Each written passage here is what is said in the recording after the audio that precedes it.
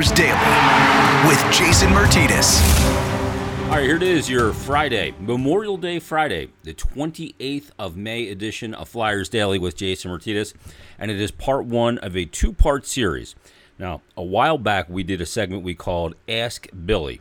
We'll bring in Bill Meltzer in just a minute, and we've solicited questions for Bill Meltzer, and we've got a ton of good ones. So we have so many good questions that we've decided to break up this episode into two, and you'll hear it the first one today, part one, and then on Monday, Memorial Day Monday, part two will come out as well. So without further ado, let's get to Ask Billy, part one of this two-part series of Flyers Daily, and he joins us right now from PhiladelphiaFlyers.com, NHL.com, and HockeyBuzz.com. It is Bill Meltzer. Bill, how you doing? I'm doing well, having some playoff envy going on. It's some great series, but I guess the one thing is that you can watch it with an impartial eye, and there is something to be said for that. But it would sure be a lot better if the Flyers are involved. I can't help but think that every game I watch. You get that when you're not in it. You get that playoff envy because, you see crowds now too in the buildings, and the hockey is just so different. And one thing I want to ask you about this right out of the gate, because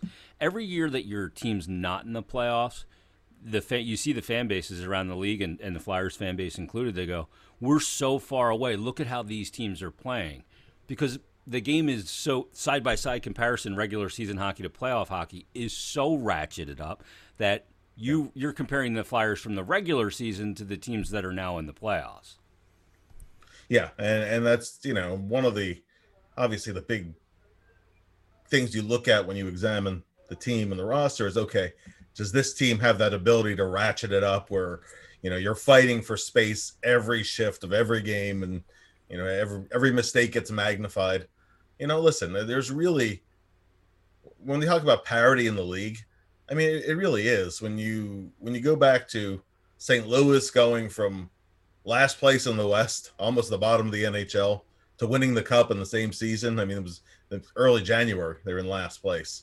You go to the Flyers, how much they improved a year ago, even despite not playing well, starting out 11-4-3 and then missing the playoffs. It's really, it's the gap may seem huge. Really, there's a lot of teams that under the right circumstances could make the playoffs, make a little bit of a run. Are the Flyers and other teams really at that level of being, would they be a favorite to be contender? Well, they're not. But, but really the gap is narrower than I think than people say sometimes. And that's on a league-wide basis, not just the Flyers. Yeah, the gulf is not nearly as large as you think. Just go back to 06-07. I mean, you go from the worst team in the league to a conference final with a couple of savvy moves. That's what can happen. I mean, again, and look this season as well. The Nashville Predators were inches away from being big-time sellers. Yeah. They're now in a dogfight in round number one, so things can change rather quickly, and certainly we hope that is the case. But savvy moves need to take place. Yeah. Bill, one of the things I want to touch on, because, one of the conversations that we've had here on Flyers Daily, and a lot of people have asked the question, can a team win without a star player? Well, we saw a team last night upon taping this in the Edmonton Oilers get knocked out, swept in the first round. They've won one playoff round since McDavid's been there. They have McDavid and Draisaitl, the top 2 point getters in the NHL. McDavid is the most dominant athlete in any pro sport right now, yet they have no playoff success to speak of. Eventually, players like that do need to change the way they play to win. Even Alexander Ovechkin did it, had to become more of a 200-foot player, because that's what wins in the playoffs. When you see that the Oilers got knocked out, are you surprised, and what needs to change? Well, I wasn't surprised. The number one thing is the mix and the surrounding group. I think it becomes convenient to put everything on the star player. On the other hand, though, there's another level that really every player can get to. And, I think for Connor McDavid to help the Oilers take the next step, which doesn't relieve management of the onus of, putting some better players around them, in the depth positions and team defense and goaltending, is that for McDavid to become more of a complete 200-foot hockey player. You can look at all the advanced stats in the world, all the expected goal differentials and all of that really speak to his puck handling ability and his speed more than his ability without the puck. He absolutely has an ability to get better in that regard. I mean, he's not going to be confused with the Selke Trophy candidate, right? And he doesn't have to be one, but for him to be just a little bit better protecting the house, it has a cumulative effect on the team. Everybody else, when your best player is also your best two-way player, everyone else in the room has no choice but to follow suit, because they look to him, and it definitely has an effect on the roster. Superstar players have been through it before. You mentioned Alex Ovechkin. I go to Mike Modano, because Mike Modano was a 100-point-a-year player for some Stars teams that had some pretty big holes in them. When Ken Hitchcock challenged Modano to be the best two-way player on the Stars, he lost, I think, a pretty fair amount in points, but the Stars as a team became better, and he became more valuable as a result, right? Steve Yzerman put up a ton of points with Detroit early in his career. And, there was even talk, there's Gretzky and there's Lemieux. What about Yzerman? Where does he rank in that group? When Yzerman became a better two-way player, sacrificed some points, that coincided with Detroit hitting the next level in their game. I mean, I think McDavid can do the same thing, and doesn't even have to sacrifice that many points to do it. I don't think he's awful as a two-way player. I think he's improved, but he has another level that he can get to. Now, there's certainly things that management has to do to put the team in better position to win. But I think it's fair to challenge him to be Edmonton's best two-way player. Strive for it anyway. Again, he doesn't have to sacrifice that much in the way of points just because he is so fast in transition. But the Oilers as a team, and I don't watch them all the time, but when watching them, I mean, he's a threat to score anytime he ventures up the ice. At any inch of the ice. And yeah, absolutely. Give him any space and he's off, you know. To turn more plays that start in the defensive zone into goals. And I don't mean you steal a puck, steal a pass and off you go on a breakaway. I mean you help protect the house, and a scoring chance one way becomes a goal the other way. He has that in him to do with more consistency. And again, commitment. Yeah, it is. And I think that I think honestly that if we're having a different conversation 2 years from now about the Oilers, that has to be a piece of it. It has to be one piece of a bigger puzzle. And he'd hardly be the first superstar to go through it. One of the things that made Mario Lemieux such a special player, no, he didn't play a lot of defense during the regular season, but as soon as the playoffs started, he had that ability to just flip that switch. And there were times in the biggest games of the year where Lemieux was the best two-way player on the ice, just because he was that good. McDavid has that generational, talent ability where he could be that kind of a player too, where maybe not as physically imposing, but just just hit another level in his own game. And I think I think that in conjunction with some improvements around him, Edmonton has the makings of being a team with their two superstars that goes a long way. You don't have to have that superstar necessary to win. There were, I said, well, I guess the ultimate example was that Carolina Hurricanes team, the Blues too. Yeah, the Blues too. They certainly had a lot of depth. They had a lot of talent up and down the lineup. They had a good blue line, but they were great goaltending and the great goaltending. But the great goaltending has also has to do with, we've talked about this many times, that they go hand in hand. It's how the team plays in front of the goalie to give them a chance to steal some games for them. So, Binnington really caught fire, and the team caught fire with him. But it was really all about the play in front of him as well as his own play. And Edmonton just doesn't have that right mix, and most of that is outside of McDavid's control. But there are things within McDavid's control that he can make, that he can help the Oilers take those next steps. I think that's a fair criticism and a conversation that that I think needs to be had internally. So what else can he do, while they're working to improve what's around them? Yeah, and you can outscore problems in the regular season. In the postseason, it's just a different game. It's like the NBA becomes a half-court game in the playoffs. And in the NHL, real estate is really difficult to come by, and you have to defend every bit as much as you want to be offensive. You talk about goaltending and environment. Jack Campbell with the Toronto Maple Leafs in these playoffs has an expected save percentage of .941. Yeah. I would say his team's doing a really good job keeping everything Montreal has to offer to the outside. It's kind of what the Flyers did against Montreal last year as well. Montreal had a decent amount of shots, and it looked like Carter Hart stole some of those games, in particular in third periods. But the fact of the matter is they weren't high danger chances. They weren't going in. And, Toronto's doing that right now, defending very well against Montreal, despite the fact that Carey Price has been pretty otherworldly. They have the lead in that series as well. No, absolutely right. And, it's really hard. It's really hard to, unwrap the two things because they go hand in hand. When a team has the confidence that if there is a breakdown, their goalie can make the save, that goes a long way.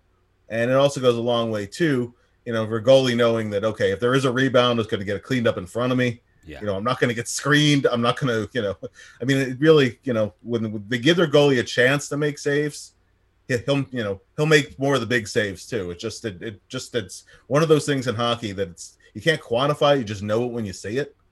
And, where they hit that level. And, listen, the Flyers, that first round series, and I agree with you, there were a lot of shots on goal, but a big reason why the Flyers were able to close out those games. And yes, they got some huge saves from Carter Hart when they needed them, but they also gave him a chance to make the saves. Toronto's absolutely done that so far against Montreal. It's so that's that's a tough matchup for Montreal. They did steal that first game, but I think that's Toronto's series, and a lot of the other series, the ones that are still going on, they've been fascinating to watch. Well, let's talk about one that's not going on, because Washington comes in as a team win in the East Division, right at the top again, and bring in Peter Laviolette, and he's usually an injection of success immediately. And they had a good regular season, but they ended up getting bounced in the playoffs in 5 games after they get a win in Game 1.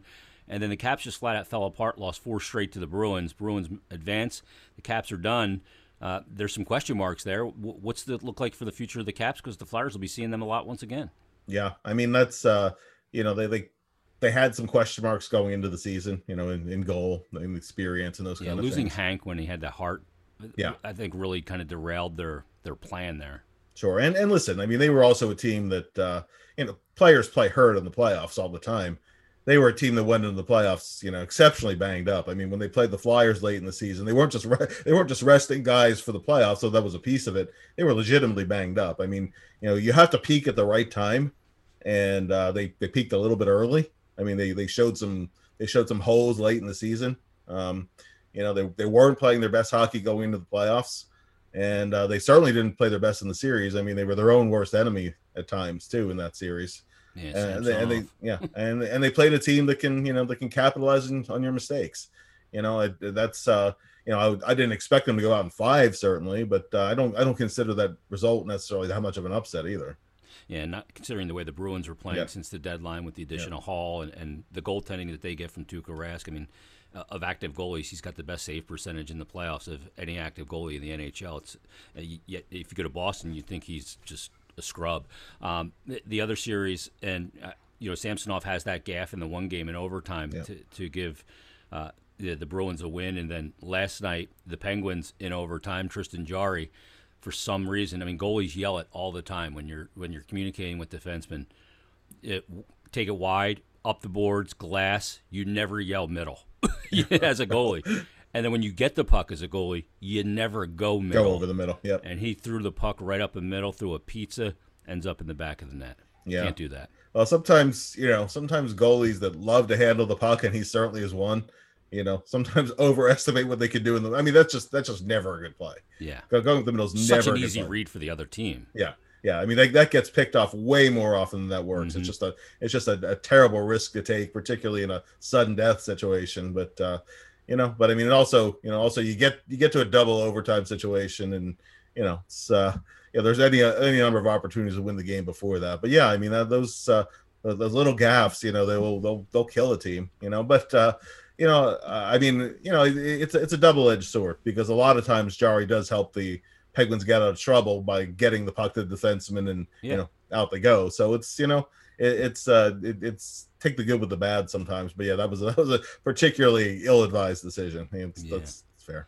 One more, Florida is using their third goaltender now, Spencer Knight. Bob, He's got 5 years left, Bill. Yeah. 10 million AAV, a full no move clause, and he looks about cooked as an NHL goalie. Yeah, well, at least at least these 2 years in Florida have not gone his way, and and of course he doesn't have a very good playoff history, which is clearly in his head. But it's yeah. I mean, I don't know what Florida does with Bob at this point. I don't know. I mean, it's you buy him out, it's going to be like a Bobby Bonilla situation. You're paying him forever. Oh yeah, yeah, or Briz to be honest. But yeah, it's yeah. I mean, I don't think Florida's going to win that series, but I do like the way they've really, they've gone for broke. They it's like, okay, you know what? We can only lose the series. If we're gonna go down swinging. I mean, those have been kind of fun games to watch, just because Florida's really, they said they're going for broke. They're not playing not to lose. They're playing to win against a team that they probably can't do that 2 more times against. But it's a fun ride while it's going on. Yeah, and it's great, like throwback hockey. It's like 90s hockey. I mean, right from the first game 1 of the puck drop. I mean, it's just been incredibly physical and so many storylines. It's been awesome. Let's get to Ask Billy. We did this before, Bill, and we solicited questions for our first time ever doing Ask Billy, and it was such a success we got to bring it back, and it was tremendous. So I put out the solicitation that we were going to be doing this, and people could ask questions. So let's start with Sean Money D. He said, watching these playoffs, it solidifies for me. I know you disagree, but this team needs a stud scorer, a sniper, a guy who just freaking scores from anywhere, anytime. Pretend for a second you agree. Who would you go after?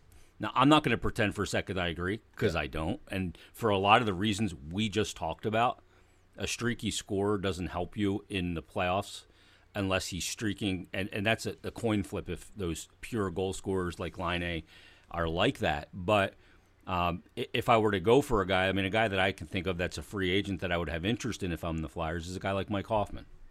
Yeah, particularly looking at a 1-year deal. Yep. Which is what he was on this year. Yeah, you can go out and get you 30 goals. He's not looking anything long term at this point. Yeah, I mean, if that's the element that you're looking for, yeah, I mean that's what I would look for. I wouldn't be looking to break the bank in a trade, just because if you're going to get that number 1 pairing defenseman that I think we all agree is a bigger need, you're going to have to trade some pieces to get that. So, so to bolster the scoring a little bit, I would look for I'd look for a veteran type 1-year arrangement, and that would, if you're going to fill that need, that's how you go about it. Yeah, and one of the things you throw at him when you're courting him in this process is you're going to be on our number 1 power play in a trigger position. That's something that you can offer for him for his services as well. That's attractive. Dry Island tweets in and says, great Twitter handle, by the way, says, Jack Eichel talk. I want to know what Fletcher says about re-signing Sam Morin. So first of all, Jack Eichel, it certainly looks like he's going to be out of Buffalo. He's going to have this surgery to his cervical spine, which is a little banged up, and they kind of disagree at this moment on exactly what procedure to get done. But he's only 25 years old. He's a incredibly talented player that's wallowing in Buffalo. He's not the first to do it, and he wants out. Is this something that's a realistic trade target for Chuck Fletcher? Maybe. I mean, the Flyers certainly have a lot of pieces they could offer. They could offer, 2 first-round picks and a Konechny, and take a pick of a defenseman, a Sanheim, a Myers. You package that all together. That's a lot of value. That also maybe prevents you from doing other things. And I mean, part of the whole thing with salary cap management, and I'm not saying that Jack Eichel would be a huge addition for any team, obviously, including the Flyers, is that you have to manage how much you're spending at each position. Maybe if the Flyers weren't so tied into Kevin Hayes for this long period of time and needing to re-sign Couturier, assuming Couturier wants to re-up here long term, because then we're having a whole other conversation if Couturier might want to test free agency in a year. Then you're talking about trading them and what can you get in return, and then you're really rebuilding your core. So, but I mean, is it realistic if the Flyers want to put together a sufficient trade package? I think they have the pieces where they could maybe do something like that. but I think that you're maybe looking at a longer process where, and maybe you can do that because he is only 25. If you're convinced that he's healthy and, committed and, his head is on straight and his attitude is right and all the rest of those things. I mean, Eichel for all that he's produced and maybe justifiably so to some degree, he spent an awful lot of time complaining about what's not around him, for all the top of the draft picks that Buffalo has had. You look at their lineup, they have so many guys who were picked in the top 8, and including himself, guys who were top 2 picks, and and Dahlin was a first overall pick, so I mean, there's talent there. They just haven't been able to put any kind of team together. But is it a possibility? Yeah, I think that the Flyers conceivably could do it. I just don't know how ultimately it's going to move them closer in terms of the overall mix. Then you'd be taking a step back to rebuild your core. If that's the path they choose to take, then I think it's realistic. Yeah, I mean, I think they're involved in any conversation for any player of that caliber. He also asked about re-signing Sam Morin. And my feeling here is that Sam's probably played his last game for the Flyers, and he's going to try and latch on with an NHL team. And if not, he can probably go play in Europe. Yeah, and I mean, from what I've heard, they have not ruled out re-signing Sam. He's not the front of the line. If Sam is here, it'd probably be as the number 6 or number 7 defenseman. He had a stretch, particularly when he was paired with Shane Gostisbehere in the third pair. And towards the second half of the season, where he had a really good, solid stretch of games. Brings the enthusiasm. He brings the physical play. I think as part of a supporting group, Sam may be viable. I don't know if you pencil him in your starting 6, but he's a guy who might be able to fill that spot. Maybe you move out some of the competition. Maybe there's a spot for him as your number 6 guy, bringing a physical element to the lineup. So I think his usage at the end of the year was pretty telling, Bill. Yeah, I agree, because he was not in the lineup. Yeah. Now the thing also, though, I mean, it should be pointed out, and Morin himself brought it up, but I mean, Morin was still having issues with knee soreness and inflammation at times, so his ability to play back-to-back games was limited. He missed a little time with the Phantoms about the time that they had their COVID outbreak, and it wasn't because he was a COVID case; it was because he was having tendonitis in his knee, the same knee that he tore the ACL twice. And Vigneault alluded to it later in the season too. Well, some of it's a physical issue, where how much can he play back to back? But then there were times where he'd been sitting for 4 days, and you're out, you're eliminated at that point, and they were looking at other guys in the lineup. So I do think that's telling. I would say that if I had to say, does it lean towards him not coming back or coming back, I'd say more likely they let him try to find another opportunity somewhere else. But I don't think the door is totally closed either. Yeah, and if he goes out and tests it and doesn't find a situation, signs it 2-way, could be something that is in the cards as well. Right. Steve tweets in, he says, after watching the first week of the NHL playoffs, it feels like the Flyers are nowhere near being the caliber of any of the teams that are leading or have won their series. Do you think we can realistically get back to that level or beyond next year? It's kind of what we talked about right off the hop, that side-by-side comparison of regular season versus playoffs. So I would caution Steve, it's hard to kind of put them side by side when one team, when you get in the playoffs, the adrenaline kicks in and it's a best of 7 and the hockey is different. So, but from my standpoint, some savvy moves can certainly put them right back into that equation. If you solve a couple of the key issues, which is, right side, top pair defenseman, and some depth and a little bit of, nasty in the lineup that you need in your bottom 6, then I think absolutely they can be back at that level without question next year. I know a lot of people disagree with that, and they'd say, oh, that's a company line. I say BS. I don't think the gulf is as far as people think from where they need to be and where they are. Right, and if you look at what the team lost in the offseason, clearly Niskanen's departure hurt, but not to the extent that you're going to take the kind of dive that they took, right?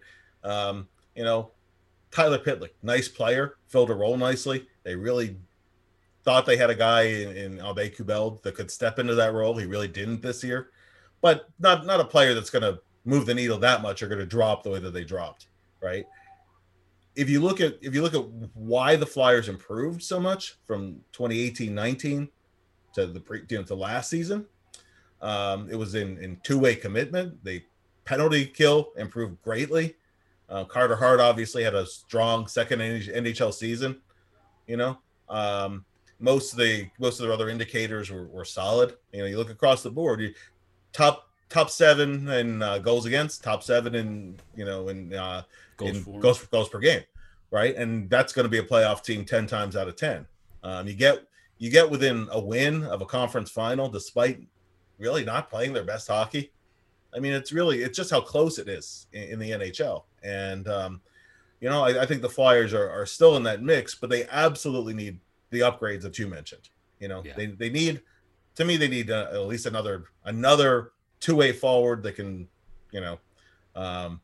also bring a little bit more grit to the lineup. You could use a little more speed, a little more grit. Not necessarily always great if you get it with the same player. There might be two players, but it's I think the elements are there to bounce back to where they were previous season.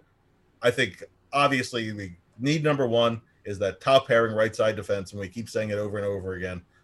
And then you slot guys the right way at the blue line, and things start looking a lot better with that regard. I think that I think one big acquisition, maybe a moderate acquisition or two, and a bounce back year from Carter Hart, and the Flyers are back in that mix of teams. Even though they won't be a favorite, they'd be in the mix of teams that, okay, if this bounces the right way, that goes the right way, then there's an opportunity to win a couple of playoff rounds, maybe, right? But it's hard.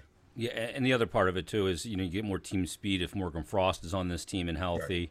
Right. The big question too, from a forward perspective, is how do your centers play out?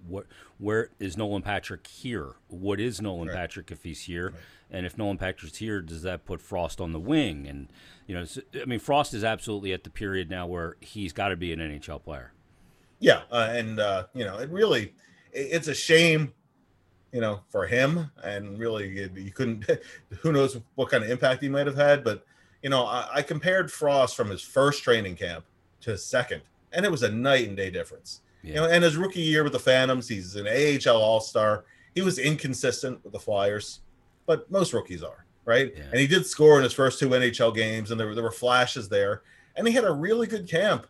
In January, kind of similar to Joel Farabee's camp, where so you could see he'd taken a jump in his game to another level. Pucks weren't going in, but also pucks weren't going in for Joel during the preseason either. I mean, during camp, because they only had the one scrimmage. But during all their scrimmages, he was doing everything but scoring. But you could see it was there. He was poised, poised for a breakout, and he had a breakout. Frost still has to get stronger physically. We'll see how he is over the summer in that regard. But, he is still certainly capable of making an offensive impact, adding to the speed, adding to the creativity. Yeah. Do you go in counting on it? Maybe not, but that's something they're capable of getting from within. In terms of Nolan Patrick, who knows? Who knows if as you said, if he's even here? Is he packaged as something? As part of a larger trade? I don't know. It's certainly players that didn't step forward this year, whether it was due to injury, whether it was due to stagnating or going backwards. Like a guy like Phil Myers certainly took a step backwards from where he finished the year before. They're going to need some of those guys to step up.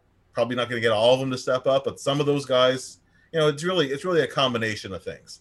The Flyers have a whole lot to prove this offseason, a whole lot to prove next year over, not just how they come out of the gates, but just over the long haul of the season. But is it unrealistic for the Flyers to be a team that finishes comfortably in playoff position and can win a couple rounds in the playoffs? I don't think that's impossible. It starts in goal, and it's the other pieces around it too. But but I think if the Flyers, play the kind of hockey that they played during the season, certainly the goals against average doesn't significantly come down, and the penalty kill remains that bad, and the power plays that spotty. No, they're nowhere close to the contending team. So it's really kind of depends on what happens between now and when the puck drops on opening night. There you go. Part 1 of our 2-part Ask Billy series. Part 2 will come up on Monday. Hope everybody enjoyed it. I hope your question was answered. If it wasn't, tune in Monday and find out if your question gets answered in that episode, Part 2. which comes up on Memorial Day Monday. Everybody, have a safe weekend. We'll talk to you on Monday's Memorial Day episode of Flyers Daily.